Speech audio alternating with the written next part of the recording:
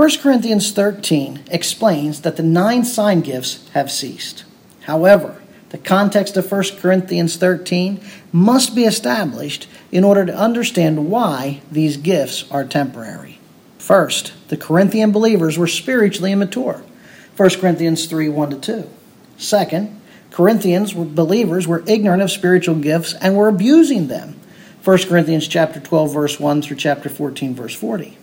And third, the Corinthian believers were more focused on emotional experiences rather than sound doctrine. 1 Corinthians 14.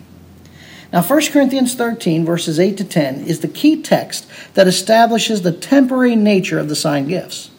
In order to understand their temporary nature, it is necessary to define terms and expand the translation.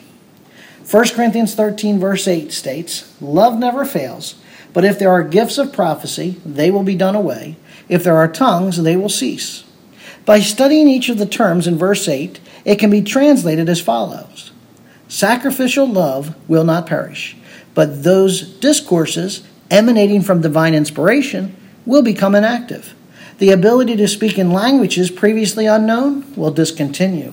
The ability to discern divine revelation will become inactive.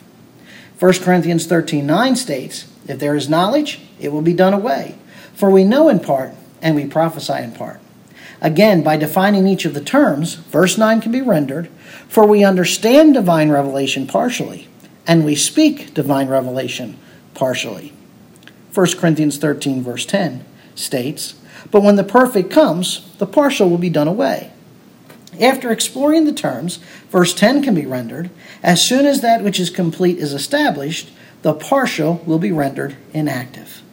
Having an understanding of 1 Corinthians 13, 8-10 will provide the answers to when and why those 9 gifts ceased in the next 2-minute theology post, Spiritual Gifts and the Holy Spirit, Part 17.